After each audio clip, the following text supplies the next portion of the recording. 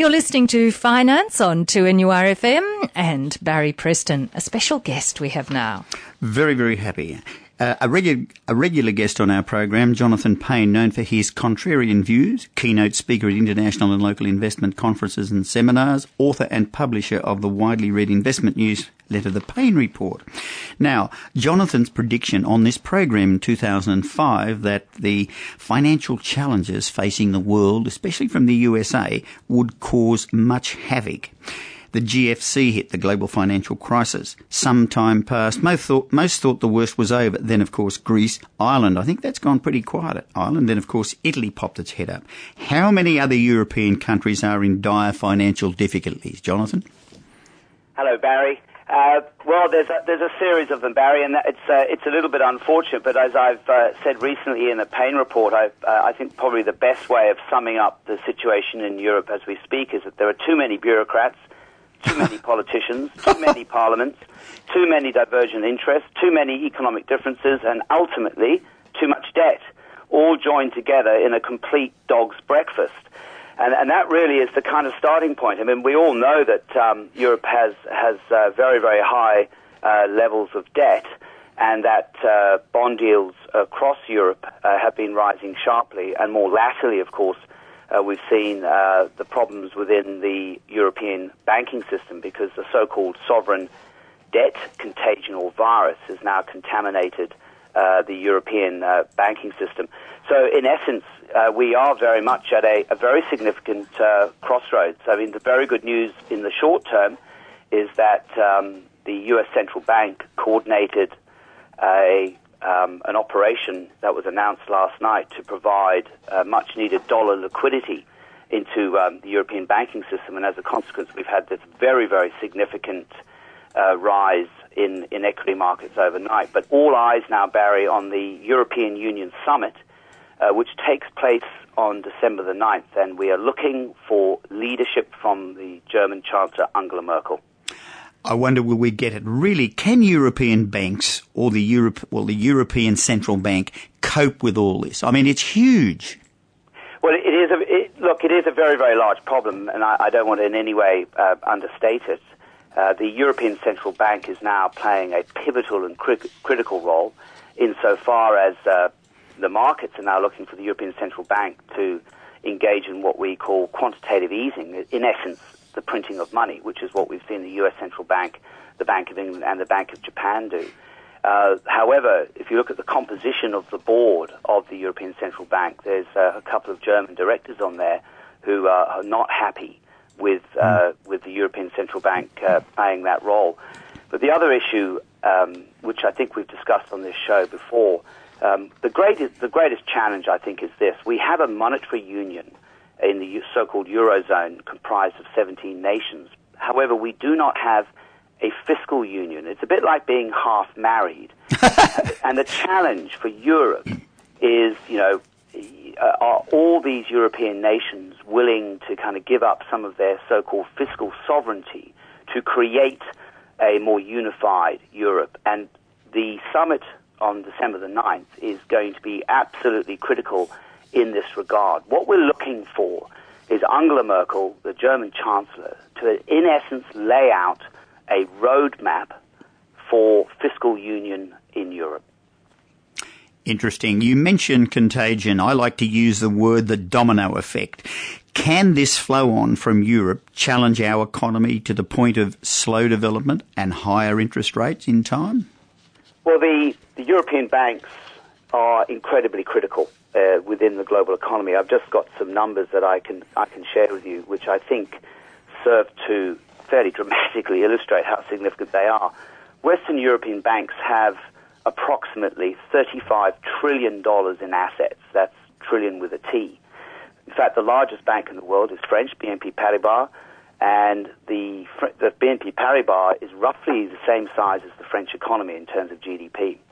Eurozone banks collectively account for 2/3 of all cross-border loans globally. So the European banking system is very significant within the context of the global economy. And one thing we need to understand is that European banks have engaged or embarked upon a process of de-leveraging, which in essence means they're going to lend less. But this is coming at a time where we know the governments of Europe, burdened by too much debt, are going to spend less. So you've got, in essence, a credit and fiscal contraction.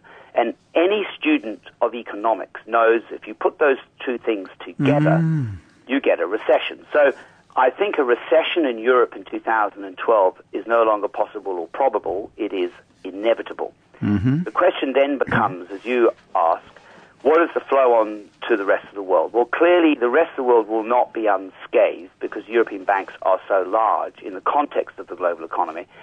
But as I've said many times on your program and in many speeches for several years, I think we need to understand that the sense of economic gravity has shifted inexorably from the so-called West and the so-called developed world, which I call the submerging world, to the East. And it is to the East that we look for our prosperity. Interesting. Now, you mentioned politicians a minute ago. Many years, and I'm going to say this very bluntly, many years of political stupidity where politicians had popular vote-gaining policies to the detriment of the sensible yet not so popular politics. Is that one of the causes? Well, I think there is an absence or lack of so-called political leadership right across the world. I'm not going to become too political on your show today, fair enough. Barry, within the domestic political framework. But the reality in Europe is that, as I said right at the outset, it's your ultimate dog's breakfast, and a complete lack of political leadership, and that's what the markets are desperately looking for. So, yes, these are challenging times, and I would suggest that the politics of the day is not helping. And one thing I would emphasize, at the start of 2011, we were kind of mesmerized as the winds of change swept across North Africa and the Middle East. Well, indeed, more governments have fallen in Europe in 2011 than have fallen across the Middle East. So the winds of political change are blowing like a gale through Europe. And as I said repeatedly, we look for guidance and political leadership, particularly from Chancellor Angela Merkel in Germany. Okay, well, we're talking with Jonathan Payne, the International and Local Investment Conference seminar expert, author also of the Payne Report, international keynote speaker. And, Jonathan, you mentioned that it's inevitable that we'll have a recession in Europe next year. Now, but the very informative Payne Report mentions that journalists from the submerging world are doing what they can to best bash China. Is China really what we read, the economic powerhouse, or is it also facing economic challenges? Well, I've on the public record, as suggesting that China is going to be a considerable force in the world, and of course it obviously is as we speak, and I believe will continue to be so for many, many years into the future. In the third quarter of this year, the Chinese economy grew at 9.1%. I'm penciling in growth of around 7% in 2012. But let's remember that China is now the second largest economy in the world, and statistically speaking, it cannot sustain 9-10% growth rates.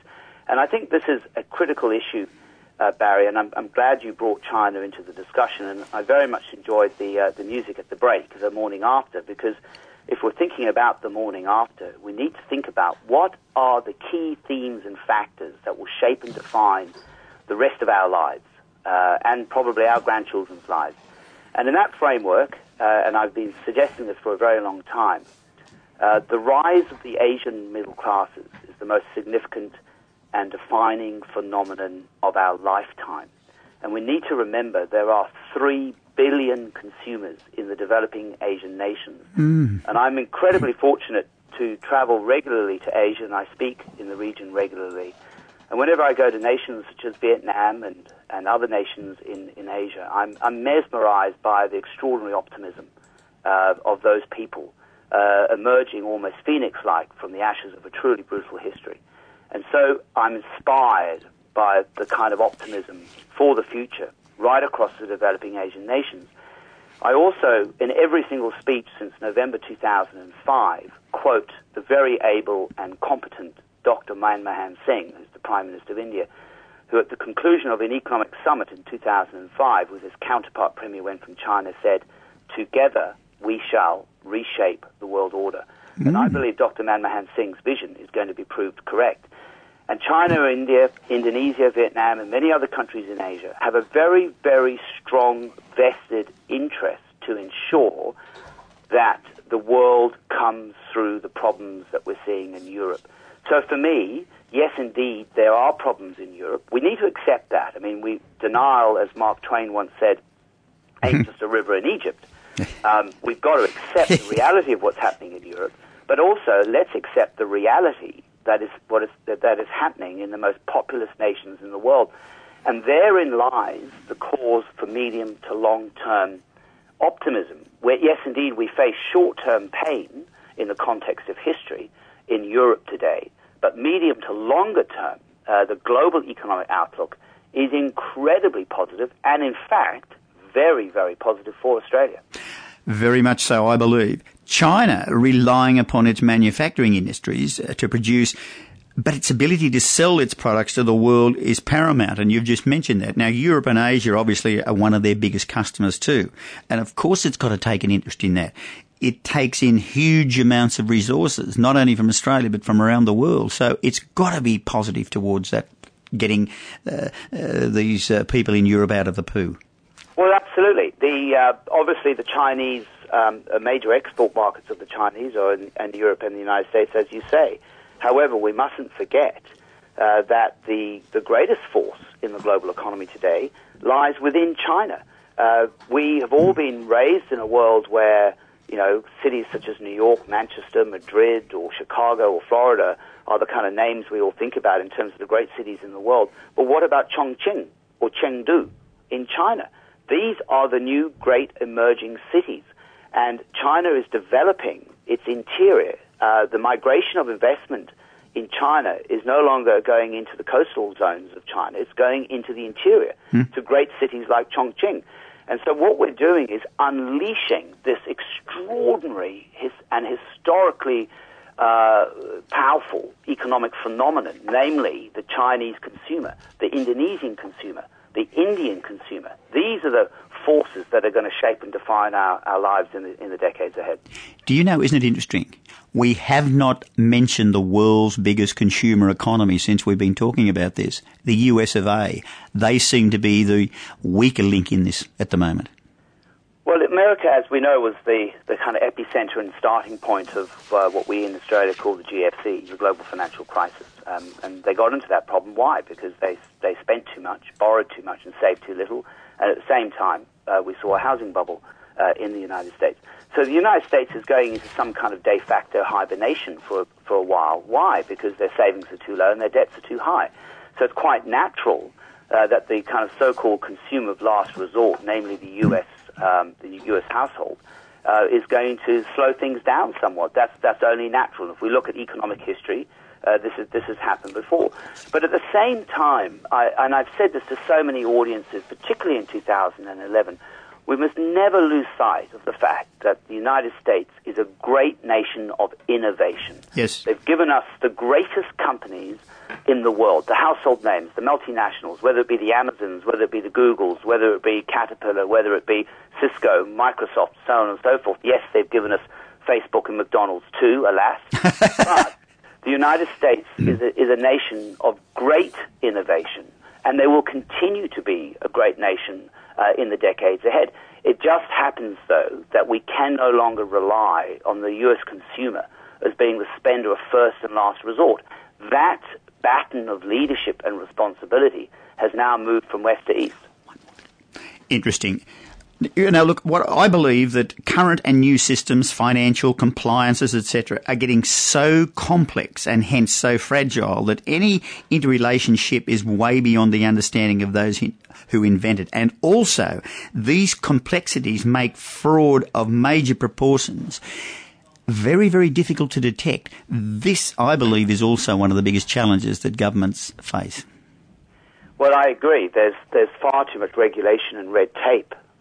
One of the great challenges, in fact, India faces going ahead to unleash the economic potential of India is to loosen up on the regulations and the bureaucracy and the red tape And hopefully they'll go down that path of liberalisation in time. I think they've embarked on that path, but there's a lot more work to be done. But, across much of the so-called developed world, which I call the submerging world, we do have too much bureaucracy. And I would argue we have too much bureaucracy here in Australia. But we have it right across Europe and the United States. And it's too much regulation and bureaucracy serves to dampen ingenuity and innovation, which is the lifeblood of any economy. And it is not productive. Absolutely correct. Jonathan, thank you very much indeed. Keep safe. Have a very, very happy Christmas and all the best from all our listeners. Thanks very much, Barry.